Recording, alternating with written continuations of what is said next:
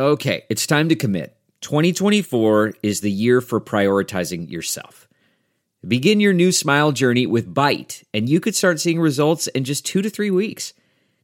Just order your at-home impression kit today for only $14.95 at Byte.com.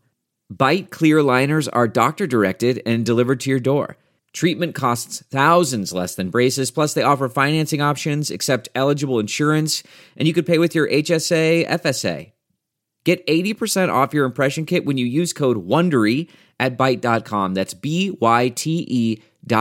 Start your confidence journey today with Byte. This week on the Chicago Bears Review. Despite a 9-7 record and a second-place finish, the team in the Motor City is starting over with a brand new head coach and the hopes of becoming the team they have long shown the potential to be in the Detroit Lions. Can the Lions conquer the North, or will they remain second fiddle? Jeremy Reisman from Pride of Detroit joins us on the next NFC North preview episode of the Chicago Bears Review.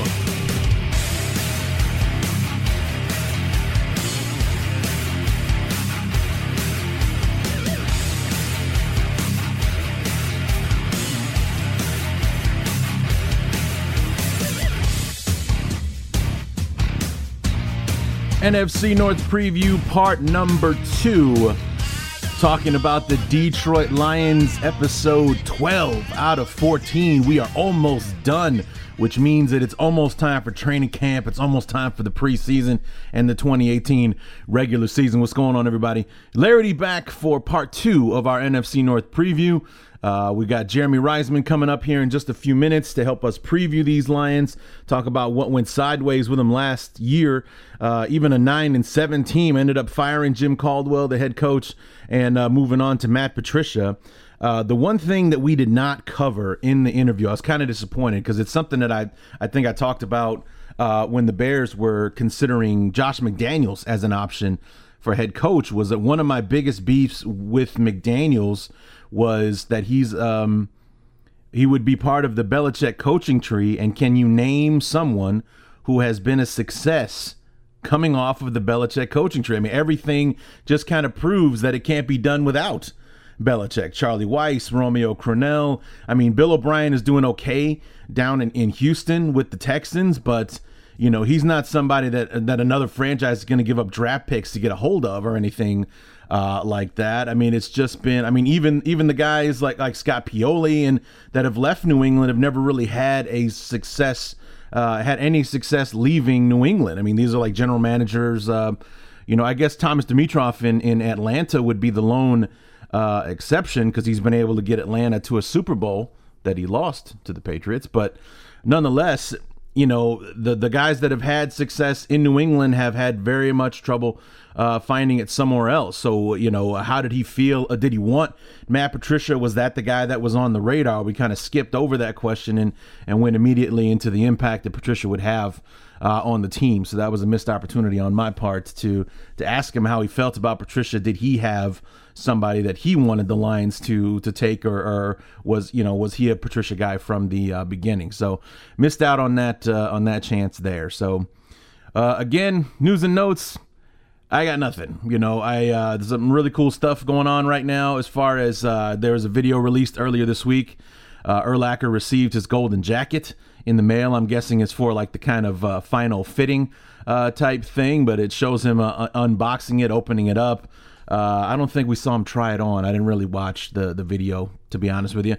But, I saw pictures online of him holding it up, the patch on the inside with his name, class of 2018, and then he's number 318 number 318 in the Hall of Fame. So pretty exciting. He's going to be our 28th Chicago Bear in the Hall of Fame, which I think is still leaps and bounds ahead of anybody else in the league right now. So pretty cool. And then I just saw a video just a few moments ago, actually, of Mitch Trubisky working out privately with Kevin White. So maybe there's a little something there. Maybe there's something to be optimistic about, of course. we need for Kevin White to actually play football this year. But I mean, it would be a really great thing if Kevin White could emerge and be a contributor this year, because anybody, I mean, we've done 12 episodes now, or this is number 12 right now, previewing the upcoming season. Aside from maybe a short discussion, I don't even remember who it was with, about Kevin White and having that whole we still don't know what we have in Kevin White discussion. Nobody's talking about Kevin White. We're talking about Taylor Gabriel. We're talking about Allen Robinson. We're talking about Trey Burton, year 2 of Adam Shaheen. We're talking about the possibilities of Tariq Cohen playing the Kareem Hunt role in the offense and all that kind of stuff. Nobody is talking about Kevin White and what he may or may not be able to do in 2018. So, I mean, this guy, he has a lot riding on this season. You know, he's in the final year of his rookie contract because the Bears did not pick up his 5th-year option. He's basically not being counted on for anything this year because we went out and signed, Burton and Robinson and Taylor Gabriel, and then drafted Anthony Miller. So at best, right now, Kevin White is number 4 on the depth chart. You don't really expect much from your 4th receiver. So, I mean, he's and not to mention we brought in guys like Benny Fowler and things like that. I mean, it's a crowded wide receiver room, and it was put together with the thought essentially that Kevin White wasn't going to be a part of it, or at least not a important part of it, because we're counting on Allen Robinson, we're counting on Taylor Gabriel, we're counting on Anthony Miller. We are not counting on Kevin White. So it's interesting. At the very least, it looks like Kevin White has an endorsement from his quarterback, the guy that will be throwing the footballs this year. So maybe that's a positive thing, and hopefully that carries over. And I mean, as a Bear fan, you have to be rooting for Kevin White. You have to be. You know, we drafted the guy. His career thus far has been nothing but tragedy. One injury after another. It's got to be eating him up inside that this is way that, drafted 7th overall, drafted to be a number 1 receiver, drafted to be replacement for another guy who could be a Hall of Famer in Brandon Marshall. And for him to come in and not be even 1/10 of 1% of what we needed him to be, what we wanted him to be, what we hoped he would be. And here he is in year 4. This is his last shot. It very well could be his last shot in the NFL, period. If things don't go well for him this year. So, I mean, it's a go for broke year for Kevin White, and I think it's a good thing that Trubisky thinks enough of him, or is being enough of a leader at the very least to have some private time with him to try to help him get ready for this year. So, I mean, I think that's a positive thing to see a video of the two of them working out together, working on their timing, working on the routes and things like that. I think that's a good thing. So, like I said, that's really all I got right now. Nothing coming out as far as, headlines or anything like that. The one troubling thing I have to say is that today is the 7th of July. We start training camp in 12 days on the 19th. And unless I completely missed it, and I don't think that I would, we haven't signed Roquan Smith yet. Now, I know it's not a big deal. Maybe it's all about the language, because the money is kind of set in stone for the most part. It's probably got something to do with the language and, all that kind of stuff in the contract, the tedious stuff that we as fans don't really care about. But haven't inked him to everybody but him has signed to a contract for the Bears so far. I mean, all those guys, Daniels and Miller and Bilal Nichols and all those guys signed contracts like before the end of April or something like that. I mean, it was really, really soon after they got drafted, they were assigned to deals. And Roquan Smith being the 8th overall pick, I'm sure it has something to do with the language of the contract they're probably going back and forth on, and nothing to do with money itself. So, but I'm sure that will take care of itself, and he will be in camp on time when the Bears report later on this month. So anyway, that's all I got. We're going to step aside and go ahead and bring in our good friend Jeremy Reisman from Pride of Detroit on SB Nation and the POD cast, which I kind of poke fun of him at the end of the interview. It's genius and stupid all at the same time, because if you search POD cast on Google, you're probably going to get the definition of what a podcast is. I'm sure that the POD cast doesn't even fall on the first page of search results or anything like that. It's, like I said, it's genius because it's perfect. Pride of Detroit, POD cast. It's perfect, and yet it could not have been a bigger mistake at the same time. I love it. So anyway, bringing in our good friend Jeremy Reisman to help us preview the 2018 Detroit Lions.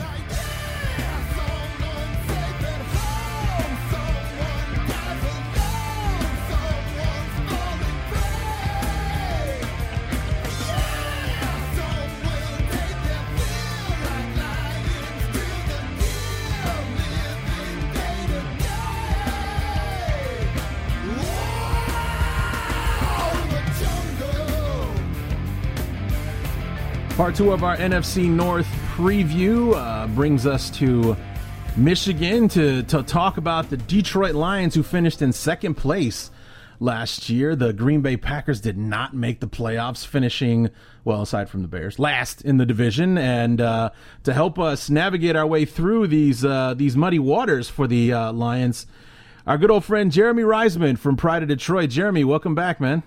Hey, thanks for having me. I'll be here anytime. All right. And so you're in a transition right now. Not only is your team in a transition with a new head coach and all that kind of stuff, but you're transitioning back this way towards the Midwest.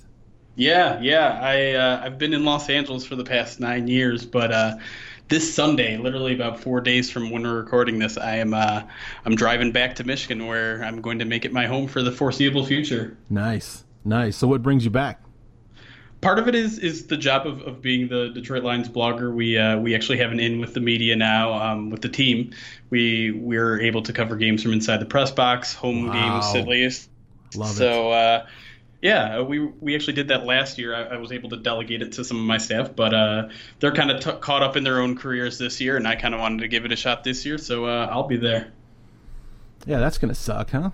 Get to go to the games and all that kind of stuff. Yeah, that'll be awful. So I mean, I haven't even been to Ford Field in probably 3-4 years, and I used to make Michigan my home, so it's been a while. It'll be nice to be there again. Yeah, it's been 11 years since I've been to Ford Field. I was there in 2007, the famous 34-point fourth quarter game between the Bears and the Lions, where it was like 13-7 or something like that at the end of the third quarter, and we somehow lost that game like 37-24 or something. It's just bananas how the Lions just racked up the points in the fourth quarter, and I got to sit there and watch it all happen in person, which was super awesome. But that may have been the last time the Lions won in that building for some time. You know what? That was. I think they maybe rattled off one or two more, because I think that was the year that they started 7-2 and then finished like 2-7 the rest of the way, or something like that, and ended up not making the playoffs when they were a juggernaut for the first 8-9 weeks of the season. Then, of course, we all know what happened the following year in 2008. So, yeah, I mean, but this was late September, like week 4. So I'm sure they rattled off one or two more before the end of the season there.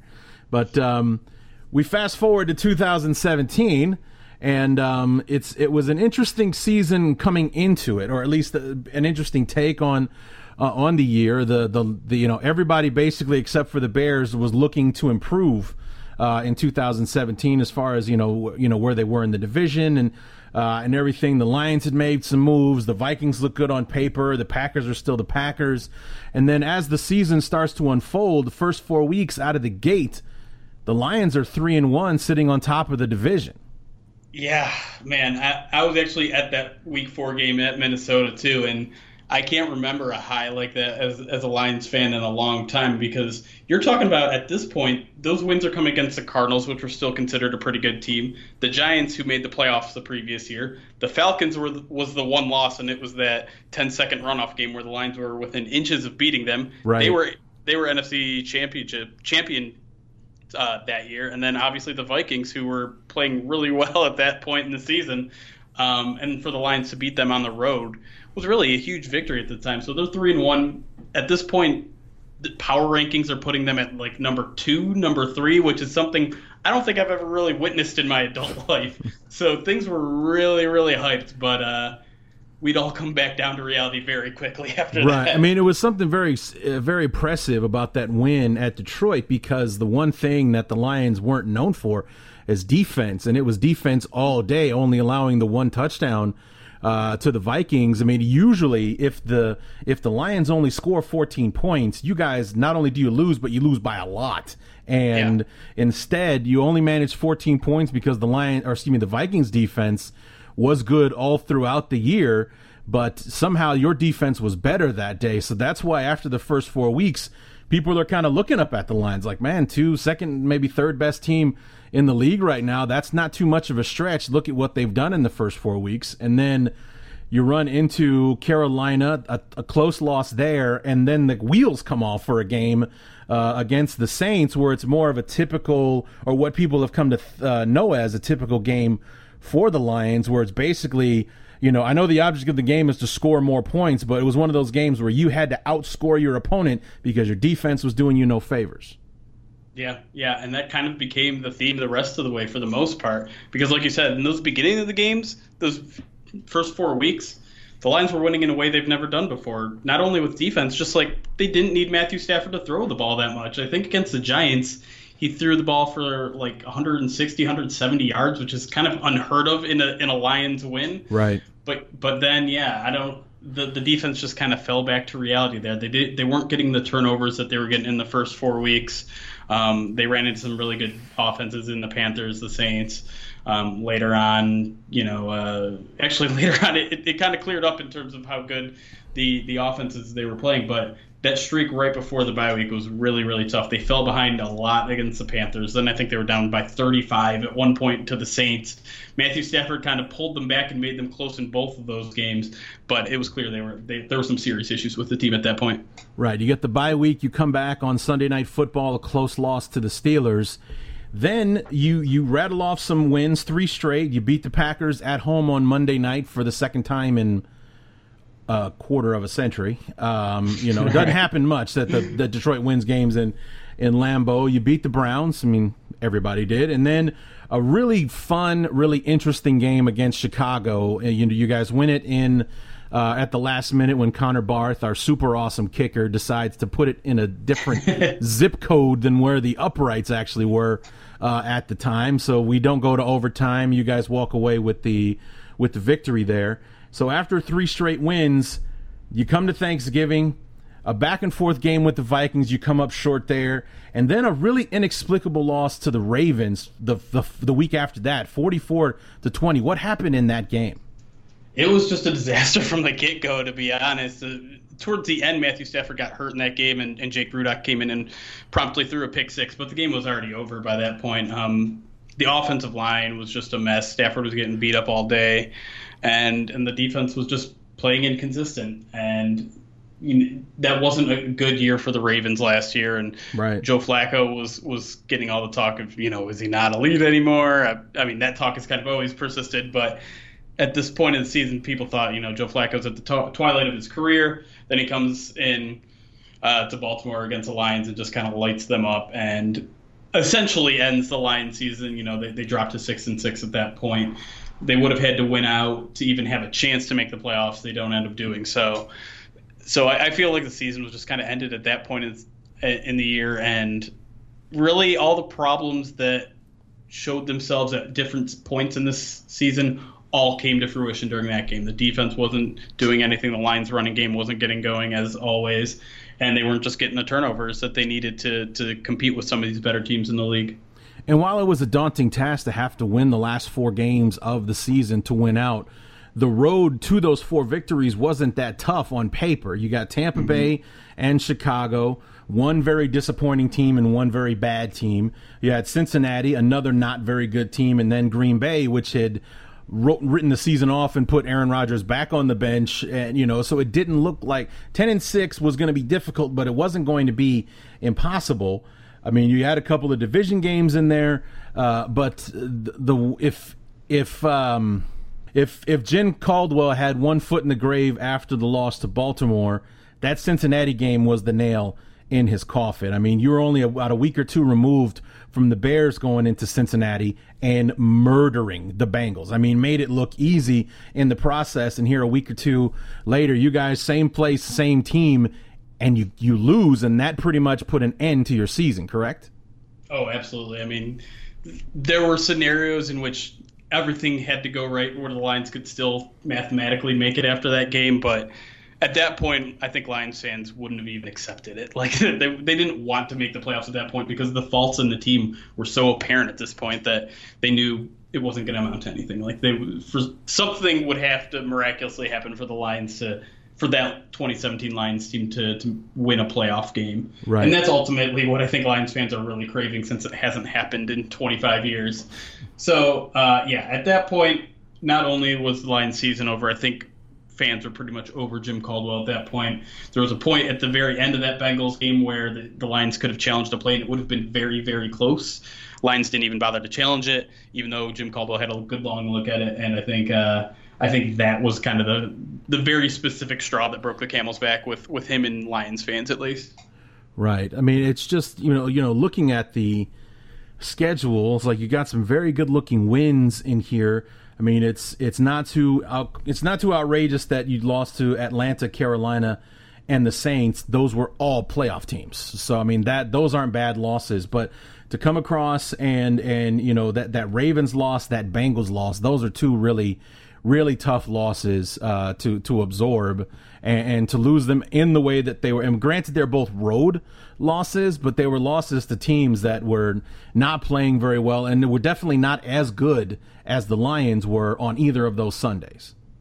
Yeah, and even if you look at some of those wins, like they aren't as impressive as they should have been. And I know this is the NFL, you'll take whatever you can get, but like this team was losing to the Browns in the second half of the game. They were down 7. They were tied going into the fourth quarter. They struggled with the Bears pretty much twice, and no offense to the Bears, but they weren't that good last year. No, we weren't, yeah. The Buccaneers season was also pretty much over, and the Lions only beat them by 3 thanks to some late scores there. This team was just very flawed, and they still had the talent, I think, to match essentially their 9-7 record. I think that's about where their talent level was, but to say that this team was, only a player or two away from, being an NFC championship contender, I think would be dishonest. They were a middle of the road team, and that's where they finished. Right. So 9-7, despite a winning season, Jim Caldwell is shown the door. After some, actually, it probably wasn't even that much. I mean, it basically had to keep it under wraps because he made it all the way to the Super Bowl, but it was like one of the worst kept secrets in football by the time it was finally announced. Matt Patricia, the longtime defensive coordinator of the Patriots, hired as the next head coach of the Lions, and in a very similar move in the opposite way of Matt Nagy coming in and keeping his defensive coordinator, Vic Fangio, Matt Patricia comes in, keeps as a defensive-minded coach, and keeps his offensive coordinator, and the man with the worst name in all of sports, Jim Bob Cooter. Clearly you mean the best name, right? No, I don't. Sorry. No, that is a horrendous name. I love it so much. Yeah, it's horrible. But he stays. Caldwell leaves, everybody else goes, but Jim Bob stays. So, is it very much in the same vein that we're, that's the side of the football that was working, so we're going to keep him and we're going to, steady as she goes on that, much like the Bears with Fangio, and the defense was the better half of the team a year ago, and I'm going to work on the defense this year, as in the Lions, and help try to balance the team out. Yeah, in a way, I think there's no doubt that the Lions' offense was better than their defense last season. But I really think the thing that kept his job was really his relationship with Matthew Stafford. He was the former quarterbacks coach here, and ever since he's taken over as offensive coordinator, Matthew Stafford has been playing at an outstanding level. You see his completion percentages up 3 or 4 points. His passer rating is in the high 90s now perpetually. He's essentially statistically been a top 5 quarterback ever since Jim Bob Cooter came around, and it's hard to throw that away. The problem, though, is that the running game has been awful. It was 32nd last year. I think it was 32nd in 2015 as well, and like 30th in 2016. So it hasn't been able to get out of the bottom of the league. And what's interesting about what the Lions did with their coaches this offseason is when they fired Jim Caldwell, they only fired one other coach at that time, and that was their offensive line coach. And so they made it clear, like, those two positions, like, I don't care what the new coach comes in and does with the rest of the staff, but he's not keeping those two. And so the message was clear. The offensive line coach wasn't doing his job right. And the more we get removed from his firing, the more we hear that the players didn't like him, that he wasn't meshing well with the other coaches, all the sort of stuff that he was just a bad fit and not doing his job right. So I think Lions fans are holding on to that hope that's what's going to eventually fix the running game, along with some of the transactions they did in the offseason, which I'm sure we'll get to in a little bit. But I think Jim Bob Cooter kept his job mostly because of his relationship with Matthew Stafford, and basically everyone else is just essentially a Matt Patricia guy at this point. He's either worked with most of the guys that's on the defensive staff or knows someone who has worked with him in the past. And that makes a lot of sense for a first-time coach. You want to surround yourself with people that you know, people that know you, and people that you know you can work with comfortably in a work environment. So any uproar or anything like that with the departure of Caldwell after a winning season, or were Lions fans really just over it at that point? For the majority of Lions fans, I think they'd had it. They'd realized that this team is kind of plateaued. There was a little bit of backlash, but for the most part, if you're in Detroit, people can get really sick of you really quick. This fan base has been waiting long enough for something good to happen, and for this team to just be meddling for 3 or 4 years under Caldwell. Like, 2 playoff appearances is great in 4 years, but you need to get over that hump eventually. In back-to-back 9-7 seasons, I realized Lions hadn't put together back-to-back winning seasons in a very long time, since the mid to early 90s. But 9-7 is hardly a winning record, and this team still hasn't been competitive enough against the best teams in the league. They're starting to get close, but they're still not winning those games. And in order to be a really good team in this league, you have to beat the best, and you have to beat them consistently. And Jim Caldwell just wasn't. He was kind of an unpopular guy from the get-go. He wasn't the guy that most people wanted when the Lions had fired Jim Schwartz. I was actually amongst that group. I was not a huge Jim Caldwell fan. He had actually started to win me over a little bit by the end, oddly enough. But he was kind of short with the media. He was not necessarily a friendly public figure, even though if you got to know him privately, I'm sure he's the sweetest man in the world. He seems very sweet. Right. It's just he people pick up on these sort of things when the team is losing. He's very dismissive of the media. Whereas, like, if you're a winning coach and you're dismissive of the media, it's like, oh, good, he's not getting involved in all the distractions. But when you're losing, it's, why isn't he telling us what's going on? Why is he being really short with the media? But yeah, ultimately, the Lions squandered the 2017 season when they had a good lead at the beginning of the year, and I think that ultimately turned fans against him pretty much permanently. Sure.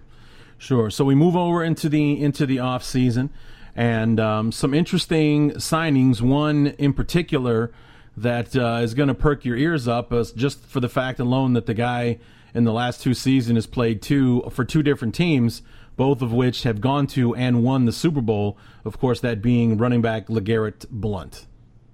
Yeah, that was actually a guy that I was really hoping they'd target last year before the Eagles grabbed him.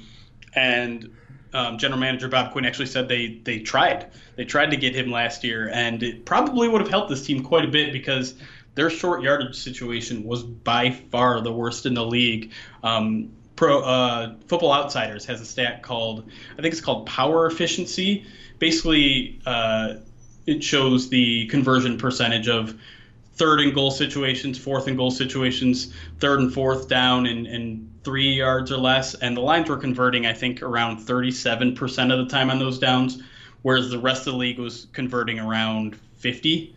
So, and that's the average. So the Lions are over 10% under the average of the league. And so I think the hope is that LeGarrette Blount will come in, be that kind of power back, be that guy that can get, down and dirty.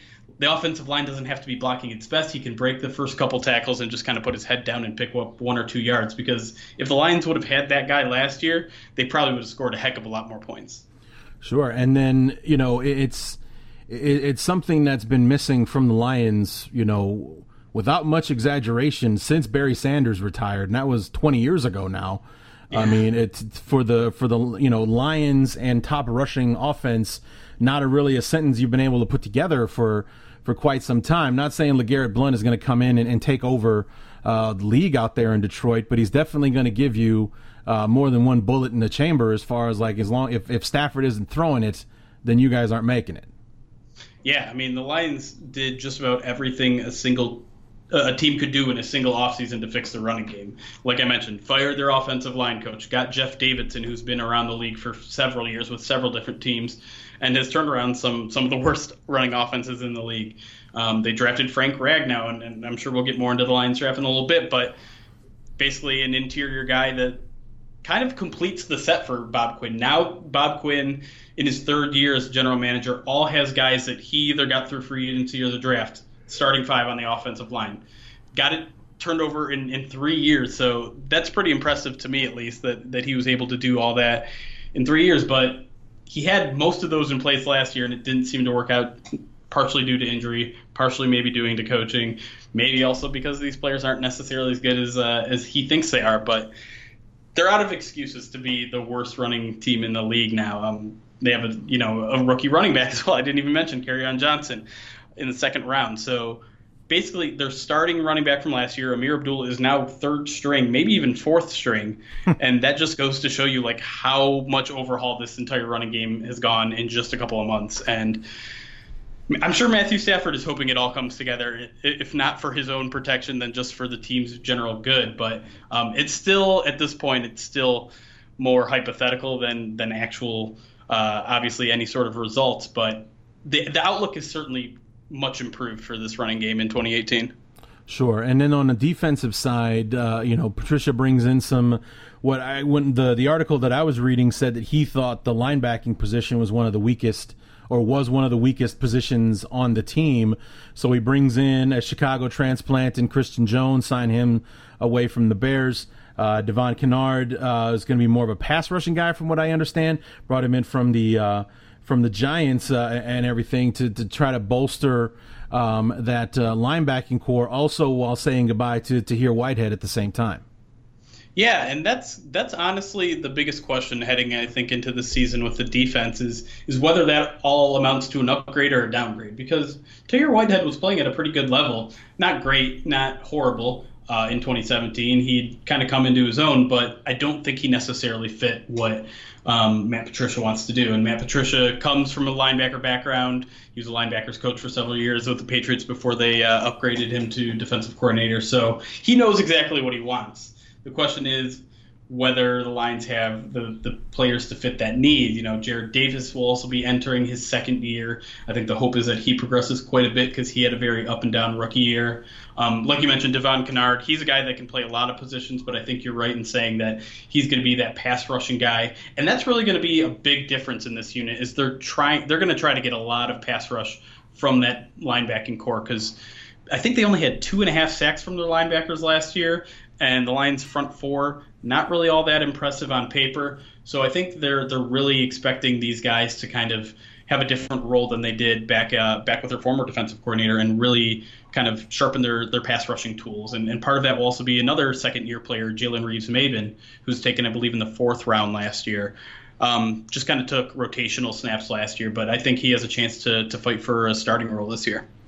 And then it's probably more of a subtraction as far as the name is concerned. Maybe not so much in production, considering that he was up there in years. Haloti Ngata gone. You bring in Sylvester Williams from Tennessee, who's only going into his 5th year. So at the very least, you get a lot younger in the middle of that defensive line. How was Ngata last year? I didn't hear much about him. Well, that's the interesting thing.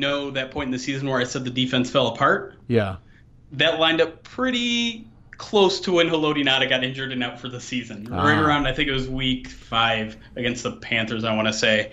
The run defense took a noticeable step back since then. And I don't want to blame it all on the loss of Ngata. I think that's oversimplification, but it certainly didn't help. And I'm not sure what I think of Sylvester Williams. And I'm very eager to see what he has in him because the Lions' center of the defensive line is definitely a big question mark. A'Shawn Robinson is hoping to take a big step. The Lions also drafted Deshaun Hand out of Alabama, his former teammate this year. And I think Sylvester Williams right now is penciled in probably to be a starter. But the interesting thing about a lot of these signings on offense and defense in free agency was that they're all one-year deals. So all these guys are essentially on prove-it deals. I don't know if they're going to be around for that or if the Lions are planning on being stopgap guys, but they certainly have the motivation to be at their very best in 2018. And whether that works as motivation for some of these guys or doesn't remains to be seen. But Sylvester Williams is one of those guys I'm really going to have my eye on early in training camp and in the preseason just to see what we can expect out of him in 2018. So speaking of the draft, actually, before we get to the draft, some interesting departures. We already talked about Haloti Ngata, Tahir Whitehead, off to Philadelphia and Oakland. Ngata's still giving it a try, man. Good for him. But Eric Ebron, number 10 overall pick for the Lions, showed flashes in his time in Detroit, but never really showed someone worthy of the 10th overall selection. He's released. He catches on with the Colts, unless my sources lied to me again. And right. Okay, cool. And then DJ Hayden, a cornerback for you guys, is off to Jacksonville along with Don Carey as well. I mean, any one of these guys going to be particularly missed? I think it's got to be Eric Ebron. Okay. It was a really, really tough decision by Bob Quinn, by his own admission, and he waited until kind of the last second there, because last year the Lions actually exercised his fifth-year option. This year he was due $8.25 million as part of that fifth-year option. Unfortunately for him, none of it was guaranteed, so the Lions could essentially cut him and save all that money, and that's what they ended up doing. It was a tough decision because he started the 2017 season very slowly. The Boo Birds were really out. He's a guy who struggled with drops his entire career. Right. I've always thought they were a bit overstated, but Lions fans caught wind of them, and anytime it would happen, that mob mentality would just get louder and louder. And by the time the trade deadline hit, there was rumors that the Lions were really trying to move them, and basically every source that I've heard was that they really wanted to, but they couldn't get something done. So they really didn't have any choice but to cut him right at the beginning of free agency this year. And they haven't really found a number one starter to fill his role. They did sign Luke Wilson out of Seattle, who has about a half a year experience as a starter. They also got Levine Toilolo, who's a good kind of two-way guy that can block and catch. But none of these guys is really going to knock your socks off. And maybe the Lions are hoping that last year's fourth-round pick Michael Roberts will come in and assume that number one tight end role. But at this point, I think you can pretty safely say that the Lions tight end crew has been downgraded. And that's kind of the only spot on offense where I think there was really a clear step back. And I don't know, it was a tough decision. I wasn't for the decision when it first happened, because I do think Eric Ebron was kind of starting to get his stuff together. But based on what I've heard since the Lions made that move, both sides were just ready to move on. And maybe Eric does well in Indianapolis if Andrew Luck ever throws a football again.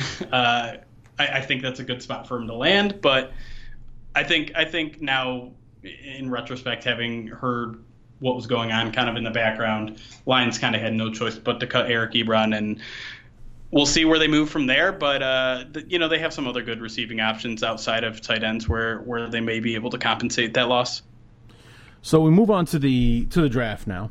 We've already kind of mentioned your top two picks. We were talking a little bit before we got started, saying that the picks weren't exactly sexy, but they're definitely necessary, especially your top choice, your first round pick, because everybody always gets super excited when you take a center in the first round, especially when it's a guy that's from Arkansas, which didn't exactly light up the world last year. And it comes from the SEC, so he's got a pedigree as far as that goes. But 20 overall, you take a center. And, it's not exactly one where, probably, Lions fans were dancing in the streets to hear we got Frank Ragnow.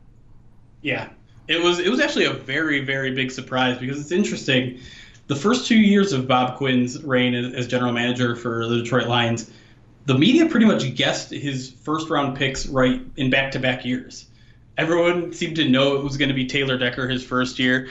And I'm drawing a blank at who it was last year. Jared Davis. And so people were just kind of thinking like, okay, maybe we can get this one or two. Out of, I think, over 1,000 mock drafts that we tracked at Pride of Detroit, one had them picking Frank Ragnow. One. And so it caught a lot of people by surprise. I think a lot of people didn't even know who Frank Ragnow was, but it was a pick that I think people quickly warmed to. Pro Football Focus said that this guy hasn't allowed a sack in 2 straight years.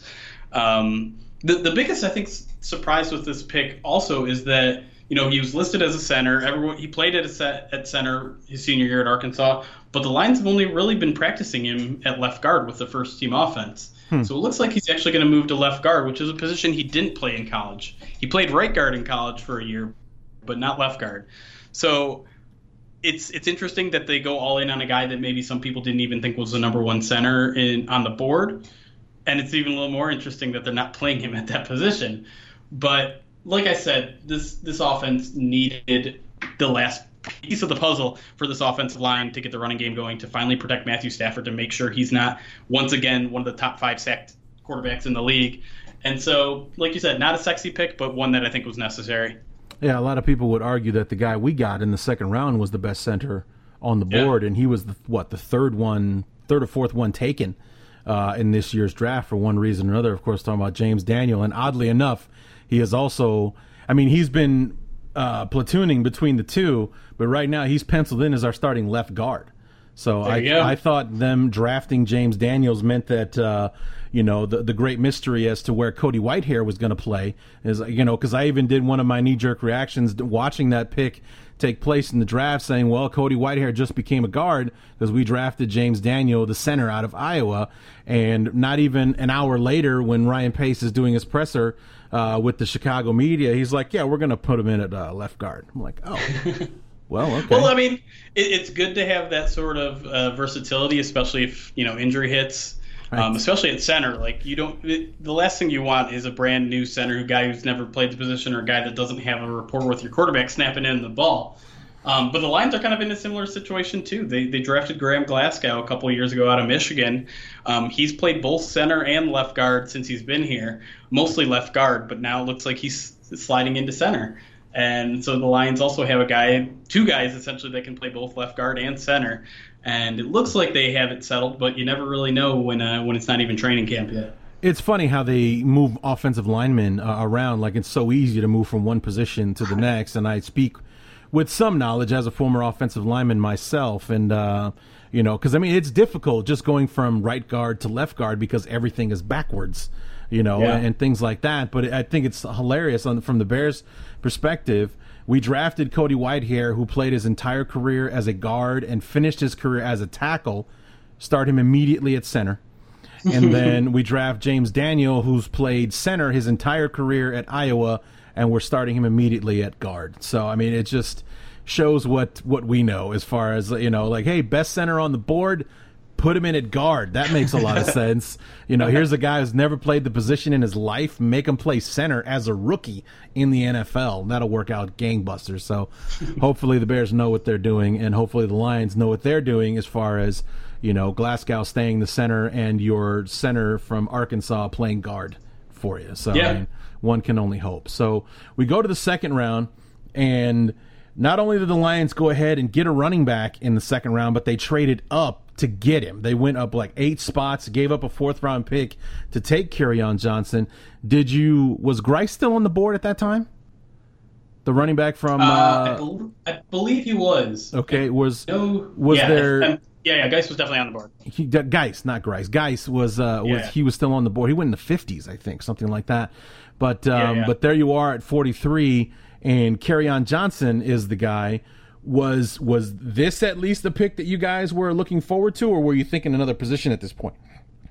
No, I think most Lions fans were expecting a running back in the second round, and Geis wasn't necessarily, Kerryon Johnson wasn't necessarily the guy that everyone wanted, and I feel like Geis was slipping at that point. A lot of people thought he should have gone in the first round. A lot of people slotted him to the Lions in the first round at 28th overall. So the fact that he was still there, I think a lot of Lions fans were expecting his name to be read at that point.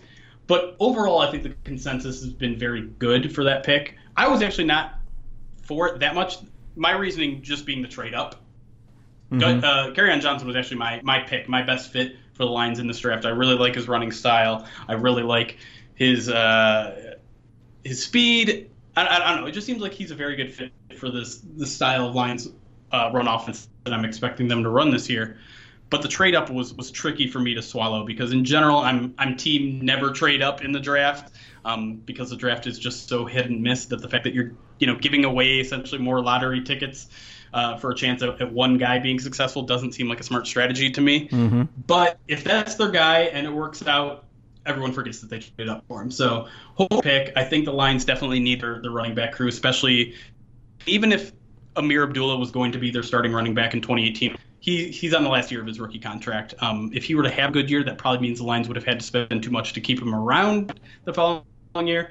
If he continues his kind of mediocre career, then the Lions probably would have moved on from him anyways and would have had to draft a guy next year. So if they really believe in Kerryon Johnson, then it was a good move. I'm very excited now that he's on the team to see what he has. But it's always tough for me to swallow giving up a day 2 pick in order to move up for a guy that could have potentially been there, 10 picks later or however long it was until the Lions picked again. Also, a very similar situation that Bears are facing. We gave up next year's second-round pick, ironically, to take a player at the pick you gave New England in the first place, 51. Mm-hmm. We ended up taking Anthony Miller, and we gave up the 2019 second-rounder to make it happen. Now, if Anthony Miller comes in and is good on the promise to score 8 touchdowns this year, which would be momentous considering that Trubisky threw 7 last year. If he can give 8 to just one guy, then we had a pretty good year. But, like you said, if it works out, nobody will care that we gave a second-round pick. It'll be a small price to pay if this kid ends up being everything he says he can do. But, if he comes in and he has a bad year or if he gets hurt or something like that, it's going to look like a really, really bad move. Yeah. And the feeling's the same here because what was originally giving up a 4th-round pick, the Lions actually traded up back to get into the 4th round using next year's 3rd. So now essentially the Lions lost a 3rd-round pick next year to get Kerryon Johnson. You could technically argue. Right, sure. That 4th-round pick ended up being Deshaun Hand from Alabama, joining A'Shawn Robinson, his old line mate in Detroit.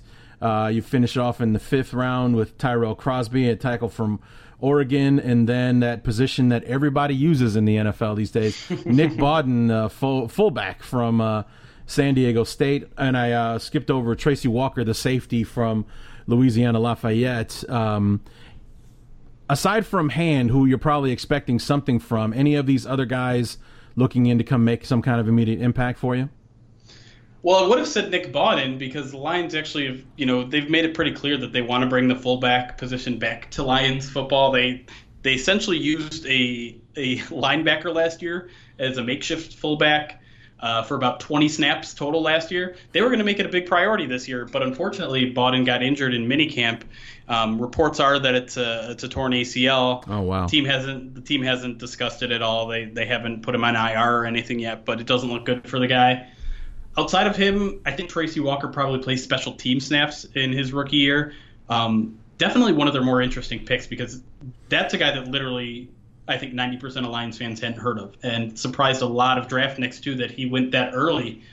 Louisiana Lafayette, obviously a small school. He's a really speedy guy. He has some position versatility, but he's going to be very, very raw. And there was actually quite a bit of mistakes on tape for him. And for him to have those mistakes at a small school, very worrisome. But it's interesting. They had they have those war room cameras on NFL Network sometimes when the team makes a pick and just shows them how excited they got. They were really, really pumped when Tracy Walker fell to them. And so that makes me think maybe some other teams had an eye on him too. But I don't quite see it yet, and I don't think we're going to see it in 2018, what he really has. But he's definitely a name to kind of keep an eye on in 2019 and beyond. But I don't think you're really going to see any other immediate contributions. Like Tyrell Crosby is going to be nice depth. He can also play tackle and guard, but he shouldn't be playing in his rookie year unless something goes drastically wrong. So, I mean, was he like a workout warrior or something? Did he go to the Senior Bowl and blow everybody's mind? I mean, how does a guy that wasn't impressive on tape get himself into the 80s and pick number in the 3rd round? Your guess is as good as mine. Okay. I mean, we've tried to do some deep diving on Tracy Walker. One is that he's related to Darius Slay. I don't think Slay has that much pull where he can get the Lions to draft a guy that he knows, but yeah, I don't know. I mean, athletically speaking, he has everything he needs. Mm-hmm. So maybe that's what he's definitely going to be very raw, and it's going to take at least a year, I think, for him to be, ready to even be a rotational guy. The one thing that I will say about him is that Matt Patricia really, really loves big safeties, and that's where I think Tracy Walker projects to be. and like I said, he has all the physical attributes, and I think Patricia likes to play with three safeties on the field a lot, so there's a chance he could get some playing time in his rookie year, but I think you're really looking for a 2019 breakout year for that guy. So we move on to the schedule now, and we're looking at the 2018. We get the AFC East and the NFC West for our NFC North teams here, and just looking at the start of the schedule there, you get one of each to start off there. You got the Jets on Monday Night Football, which is interesting, and then you go on the road at San Francisco to take on the 49ers, then back home for the Patriots on Sunday Night Football in the first 3 weeks. It's an interesting way to start off the year for you guys. Yeah, and I like having the Jets there to open the season. It feels like a nice buffer game where, if the Lions are going to be a contentious team in the 2018 season, they better win that game pretty convincingly, especially at home, especially to open the season with Ford Field rocking on a nationally televised game. If they don't win that game convincingly, it could set the tone in a very bad way. But if they do win, like they absolutely should, no offense to any Jets fans out there listening, and I don't know why they'd be listening, but if I think it should be a good tone setter for the team. But then, going on the road with 49ers, which is a team you don't really know what to expect from this year, and then another nationally televised game against Patricia's former team, again at home. If this team is, even going to the next two games right before the bye, at Dallas at home versus the Packers, that's a lot of litmus test games right at the beginning of the season. And if they come out of that 3-2, they're in good shape. If they come out 2-3, maybe they get in contention down the stretch. But anything less than that, then there's real big trouble happening early on in the season, and reason for panic, I would say. Right, but looking at these first 5 games, 5 teams, the Jets, the 49ers, the Patriots, the Cowboys, the Packers, all of these teams have question marks around them. Obviously the Patriots being the most solid of the bunch, but the Jets, what kind of team will they be? Will Darnold be starting week 1 against you guys? What effect will that have on the team? Like you said, the 49ers, will they continue the upward trajectory that they were on, winning the last 5 games, 3 of those victories against playoff teams last year? The Patriots, will all this mess that's been kind of clouded over them during the offseason carry over into the year at all? Will they be able to focus like they always do and win football games? The Cowboys, for the first time in a long time, can you name anybody who's catching passes for the Cowboys right now? Or anybody that's worthwhile? I got Cole Beasley, and that's about it as far as catching passes for the Cowboys right now. And then the Packers, Aaron Rodgers is back. Aaron Rodgers is healthy, but what will they be this year? Joe Philbin's coming in; he's calling the plays. Will Mike McCarthy be able to keep his, be that chef that stays out of the kitchen and let Joe Philbin do it, or will he, take over the play calling? Because he's done it before. He handed over the play calling and only to take it back, kind of thing. Will he be able to do that, and how will that affect the team, so on and so forth? So it's not unreasonable to think like, okay, I could see maybe 2-3 here, but at the same time, it's just like, man, things bounce the right way. We could be 4-1 going into the bye week, an early bye week, week 6 for you guys. Yeah, that I think should really be the goal of this team. If they're really going to take the next step, like 3-2 has to be a must. 4-1 should be the expectation. I think you're absolutely right, and that's certainly high expectations for a Lions team to be 4-1 against teams like the Patriots and Cowboys and Packers, notoriously very good franchises. But this is the reason why they brought Matt Patricia in, and I'm not saying they have to be an 11-5 team in his first season for him to be a success, but this is a team that's just been middling around in mediocrity, and they don't want it anymore. And maybe it'll take a year or two for Patricia to land on his feet as a first-time head coach. But I absolutely agree with you. Like 4-1 is certainly within the realm of possibilities. And if they're serious about becoming a serious franchise in the NFL, a serious contender in the NFC North, then they got to come out this at least 3-2. Yeah, because aside from the Packers, the schedule is pretty light on division teams until you get pretty much into the the second half of it. You got your Week 6 bye. You're at Miami. You're home for the Seahawks, and then your second division game takes place Week 9. So, I mean, the first 8 weeks of the season, you only play one division game, and then it's, in the last 8 games of the season, you play 5 division games. So it's going to be a lot of important football being played in the latter half of the year for the Lions. You're at Minnesota, at Chicago, home for the Panthers, and then the Bears are coming to visit for Thanksgiving this year, which should be interesting. But you got that 3-game home stretch there with Carolina, the Bears for Thanksgiving, and then the Rams to start off December. It's an interesting schedule coming out of the bye. You got Miami and Seattle have a lot of question marks there. You're going to Minnesota as the only team undefeated in the stadium thus far. And then you're at Chicago for the first time Week 10, only to come right back around. You're at home for Carolina, and then the Bears for the second time in 11 days. Yeah, that's going to be fun. Yeah, so it was like, what's today? Today's the 5th of July. We don't see you again until November, so it'll be 4 months before we talk again, but then only be like 4 days if we talk again after that, because we're playing pretty much back-to-back games, doing that old school NFL where we're playing twice in 3 weeks. Yeah, and those Bears-Lions games are always rough. They are. Even though the Lions have won, and I hate to bring this up, but I'm definitely going to bring this up, the Lions have won 9 out of 10 games against the Bears. Yep.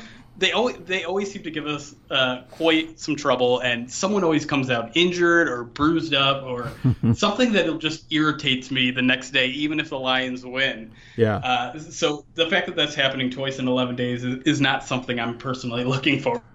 Right. I mean, and the thing that's most interesting about the rivalry between our two teams is that they're always close games. They're always interesting, fun, like down to the wire games. I mean, the second meeting between our two teams last year, 20-10, is probably the widest margin of victory we've seen in the series in quite a while. So, for it to come out like that, I mean, like the first game of the season between the teams, it came down to Barth missing that field goal, or it goes to overtime with Trubisky making that bananas run on 4th and 13. I mean, how amazing was that? I mean, Chicago fell. I had a different word for it. Yeah, I'm sure you did. A couple of guys missing some tackles there, and Trubisky put a move on a guy and all that kind of stuff. But it's just like, it's like we were already kind of enamored with the kid, but for him to get 19 on 4th and 13 and save the game at that point, it's like, oh, well, he walks on water now. So, I mean, thank you, Detroit, for that. So, but I mean, it has always been an interesting rivalry, especially over the last 6-7 years between the teams. And, I mean, I always look forward to playing the Lions because I know it's going to be a fun game no matter what. Yeah. And as much as I tease the Bears and as much as the games do frustrate me, I do enjoy that it's a rivalry that both teams kind of need right now because both teams haven't had a lot of success recently, and to have that kind of rivalry where it's up for grabs every year is fun. It's something that the Lions haven't really had for a long time, and I know the Bears would probably wish it was the Packers or the Vikings where their true rivalries land, but having an evenly matched rivalry is something that I think is underrated in the NFL, just because it's something that's fun every year. It's something that's competitive, and you get to know some of the fans from the other side and tease them all year. But sure. I like the Lions-Bears rivalry, even if the games tend to frustrate me. So after that 3-game homestand with Carolina and Chicago on Thanksgiving, and then the Rams in the December football game, you got 3 out of the 4 on the road to finish out the year. You're at Arizona, at Buffalo. Last game of the year at home against the Vikings just before Christmas, and then finishing off the year, stop me if you've heard this before, against the Packers. So, because I know that we're playing Minnesota in Minnesota for the 3rd year in a row. I know that you're on the road as opposed to being home for the last couple of years, but it's Lions, Packers, and Bears, Vikings for the 3rd, 4th year in a row. I wish that the NFL would kind of mix it up a little bit. Yeah, I'm with you too. And if I say I'm frustrated with games against the Bears, I'm 3 times as frustrated when we're playing the Packers, especially playing in Lambeau December 30th. Not going to be a good outlook for that game. The Lions have played the Packers twice, I think, in the past 4 years with the division on the line. and it hasn't really gone the Lions' way either time. And so Right. if the division is on the line again in Week 17 against the Packers, it's going to be exciting, but I'm not expecting necessarily a good outcome. Right. And so, yeah, I'd love to play the Bears, or I'd love to play the Vikings. And obviously, it's best to have a division game there on Week 17, just in case someone is playing for the division. That makes things exciting. But give the Packers a rest. I don't want to be playing them in December anymore. Right. Yeah. Whether it's in Detroit or Green Bay. Right. No, I get it for sure. I mean, I just, especially for us as Bear fans, 3 years in a row, we're finishing the season in Minnesota, which historically the Bears don't win in Minnesota, like ever. Yeah. So, I mean, we've won twice. I mean, this very much like Minnesota barely ever wins in Chicago. They've won maybe 2 or 3 times in the last decade that I can think of off the top of my head. 2 victories in Minnesota in the last 10, 12 years.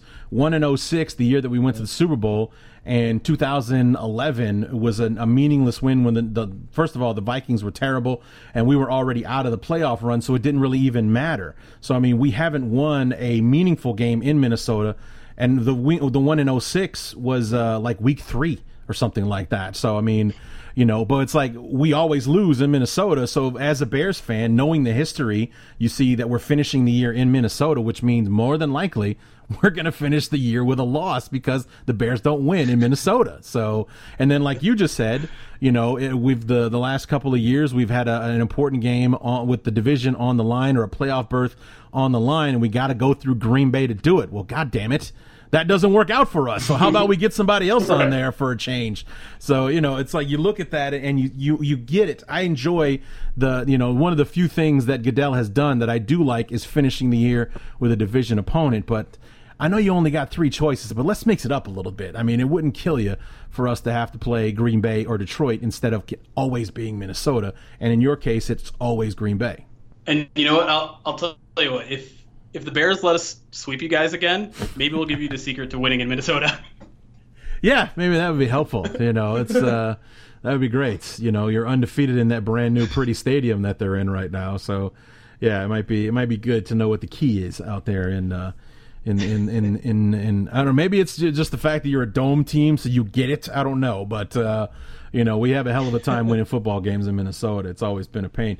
Because the one time that we did win, actually we won in 2010, actually, but that was when the Metrodome exploded or whatever the hell happened to it, and and we were playing in Beaver Stadium or whatever the hell it's called out there in Minnesota, outdoors in front of like 30,000 people. So it was not the same thing. So, but anyway, so I mean, as we wrap things up here, as a Lions fan looking at this new coach. Trying to balance out the offense by adding a running game. You draft a running back. You go out and sign a guy that's a short-yarded stud. Also bringing in, some of that good juju, having won 2 straight Super Bowls with 2 different teams. You keep your offensive coordinator. Your head coach is a defensive-minded guy who's had great success in New England with a lot of moving parts out there as well. So, I mean, he's kind of moving guys in and out of the lineup, and yet New England's one of the consistently better defenses in the league. Where are you guys thinking this year going into this? I think for this team is certainly contending for the division. If you're looking at the roster compared to last year, I'd say it's improved, but not dramatically so. So I do kind of expect kind of another middle-of-the-road season, which I know is going to frustrate a lot of Lions fans that are expecting Matt Patricia to kind of come in, wave his magic wand, and everything, and suddenly we're the Patriots of the NFC. It's going to take time. It's not going to happen overnight. The one thing, and you kind of just touched on it right there, is that Matt Patricia has been able to create literally every year in New England. He had a top 10 scoring defense, and he did it with kind of limited parts. Don't have a lot of standout guys on defense. They kind of save all their money for offensive guys like Gronk and Brady and all that sort of stuff. So they don't really have a ton of standout guys, and the Lions do have a couple guys. They have Darius Slay. They have Ezekiel Ansah if he can stay healthy. They have, I think, one of the most underrated safeties in the league in Glover Quinn. So he has some parts there. The rest of the parts are kind of the supporting cast is really not that good, though. So that's where Matt Patricia is really going to have to, work his magic. And I just don't think he gets it done in the first year. I think we're looking at maybe yet again another 9-7 season. But I do think this team is a little bit better. The problem is this division is just really tough. The Bears are going to be better. The Vikings are going to be at least as good, I think. And the Packers are going to have Aaron Rodgers at least for a little bit. Hopefully, I mean, I don't want to wish injury on the guy, so I'm not going to say hopefully for a shorter season. But, you expect Aaron Rodgers to be around for the full season, and that means they're going to be better this year too. So it's a tough schedule. It's a tough division, and I just don't think the Lions roster can match up to the Vikings. I don't think anyone's in the divisions can match up to the Vikings. And so I'm expecting, maybe a ceiling of 11-5, but that would, everything would kind of have to go right there. I'm expecting kind of more middle of the road. As I've always said, if Matthew Stafford plays 16 games, this team won't lose more than 10 games. So I think really, as long as Stafford is healthy, this team goes 7-9 at the worst. But I think expectation is right around 9-7 again this year. You kind of touched on it. I mean, it's something that I've kind of been, hanging on to talk to about with you and Evan Western from the Acme Packing Company, Chris Gates, who I talked to next for the Vikings and the Daily Norseman and such, because we're in this division together. It's like there's been a lot of hype, and I've been talking about it myself, about how the Bears are kind of shaping up to be mirror images of the Rams a year ago. You got this young offensive-minded coach. You got a defensive guy that you bring in to kind of, steer that ship. And, you worry about the defense. I'll take care of the offense. Bring in a lot of new offensive weapons for that young quarterback to throw to go along with the running game that was already awesome before you got there. And let's see what happens kind of thing. But as we touched on, and I talked about this a bit with Evan, you and I talked about it a little bit before we started recording, the NFC North is not, or actually I should say the NFC West is not the NFC North. It's a much tougher division, and I think I mentioned to Evan that, I fully expect us to be in the discussion, us as in you and I and everybody, as the best division in football this year. I really think that's what we have in our hands here. The Bears are definitely going to be better than they were last year. If not as far as wins and losses are concerned, they're certainly going to be a hell of a lot more exciting to watch with what we plan to put on the field offensively. What will Matt Patricia bring to the team, with that new defensive mentality, bringing in, Blunt to follow him. Well, actually, he didn't follow him from New England, but they know each other. They were together in New England at one point to help, solidify or balance out the offense so it's not all on Stafford. Can Kirk Cousins, recreate the magic that Case Keenum seemed to have last year? If he does, then watch out for Minnesota. And then, as we said before, Aaron Rodgers bringing back is good for at least 3 wins, for the Packers, who were 7-9 last year. So I mean, there's a lot going on in this division where it's like right now it's an easy call to make. The Vikings were the best team in the division by a lot last year. They only seem to get better in the offseason, so obviously they have to be the pick going in. But all of these questions and everything surrounding the Bears, the Lions, and the Packers coming in, it's not going to be an easy road for the Vikings to get back to 12-4 or whatever they were a year ago. Yeah. And, this time of year, all 32 fan bases are optimistic, right? They know their team is going to be better in 2018 than they were in 2017.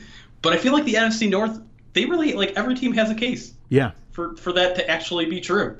And, whether it's changing of the head coaches, whether it's getting a brand new quarterback, whether it's getting your, best quarterback in the league, arguably, back for 16 games, those are all really good reasons to expect improvement.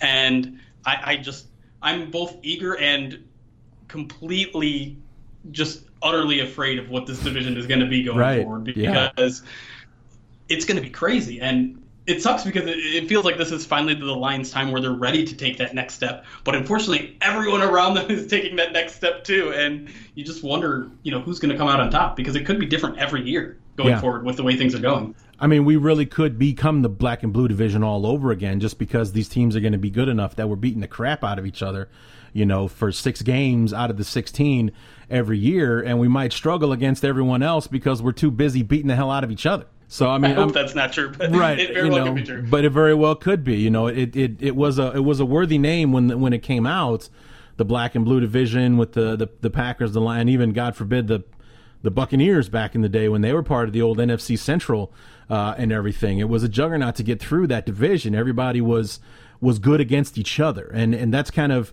been the case for the most part. Some rivalries have been better than others over the years, but the games are always tough. It's traditionally one of the tougher divisions to have to go through each and every year. And, this seems to be a year where it really could be something very interesting to watch, because there's a lot that if everybody lives up to their potential, it's going to get ugly for the rest of the league out there.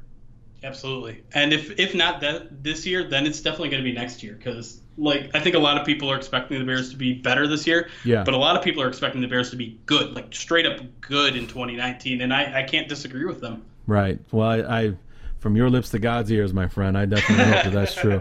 So, so Jeremy, we appreciate you coming back again. It's going to be a while before we get a chance to talk again.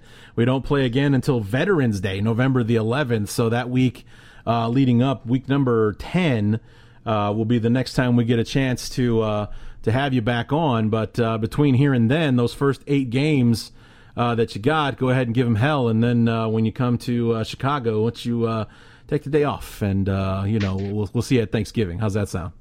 Well, we'll see. Okay, all right. So where can we find you online, Jeremy? Are you involved with the POD cast still? I am, yep. I'm still one of the 3 co-hosts for the POD cast, again, horribly named because it's impossible to search for.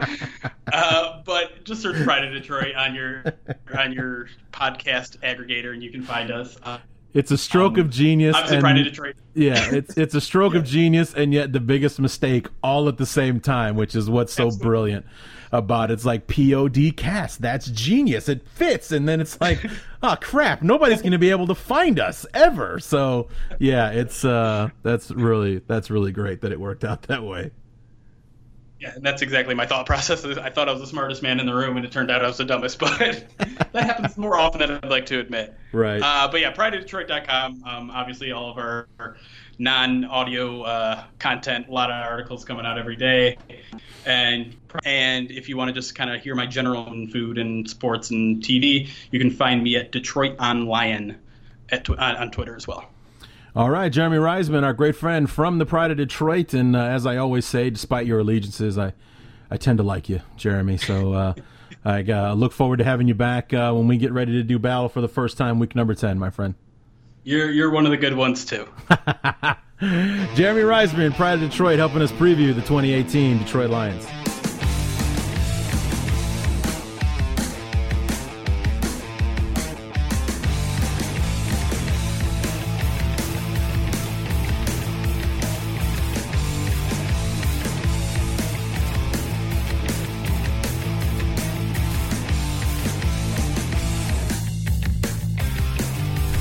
Always enjoy having Jeremy on the show, but it'll be a while before we see him, almost 4 whole months before we talk to Jeremy again. But we talked to him twice inside of like 10 days, because we play like week 10, I said, so November 11th, and then we play on Thanksgiving. So we'll be talking again on a short week, pretty much back to back for the most part, and looking forward to that Bears-Lions game playing on Thanksgiving. That's always a good time. And the only thing better than football and food on Thanksgiving is watching your team play and win on Thanksgiving, which is hopefully what will happen for our beloved Chicago Bears week 12 when we travel up to Ford Field and play the Lions on Thanksgiving Day. So that's gonna do it, man.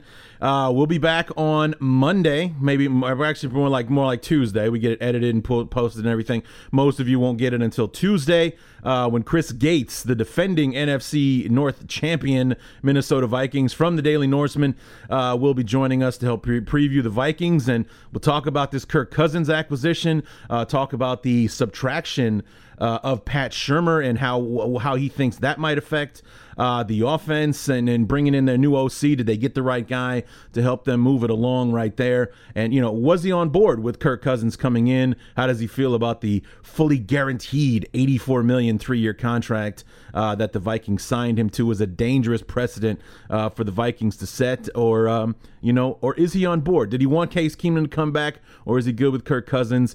And everything else in between. Chris Gates will be back with us on Tuesday to talk about that. And then we close it all down. Our good friend Lauren Cox from Pro Football Focus and Locked On Bears podcast, bearswire.com. The guy's got a resume longer than my arm, and he's not even, 21, 22? It's very impressive, and we look forward to having him back. We always love talking Bears with him. He'll be here to help us wrap it all up, and we preview the 2018 Chicago Bears, and then it's on to training camp, the preseason, the regular season, getting it down to the nitty-gritty, and I can't freaking wait, man. I cannot wait. So that is going to do it for part 2 with the Lions. We'll be back for part 3 with the Vikings on Tuesday. Until then, my name is Larry D, and this has been the Chicago Bears Review.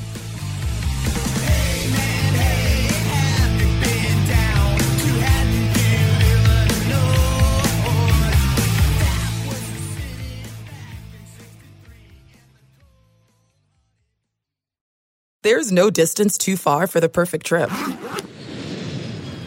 Hi, checking in for... Or the perfect table. Hey, where are you? Coming! And when you get access to Resi Priority Notify with your Amex Platinum card... Hey, this looks amazing. I'm so glad you made it.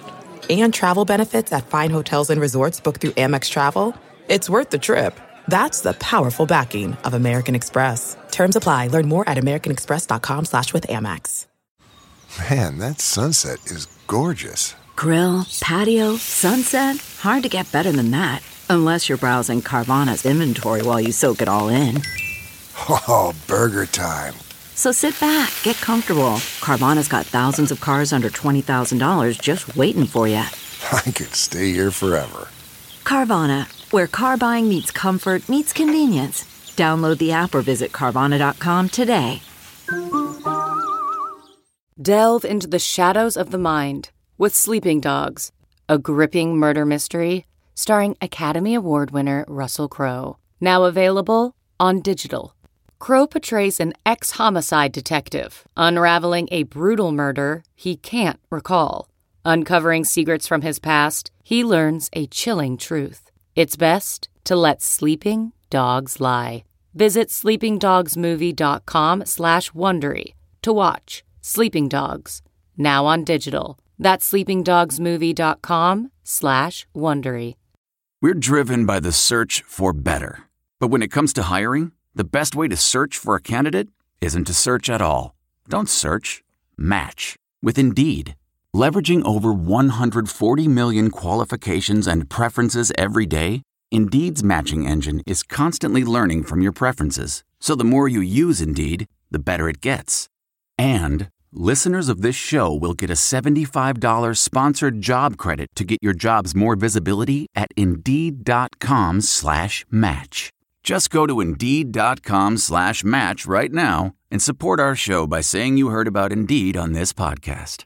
Indeed.com/match. Terms and conditions apply. Need to hire? You need Indeed.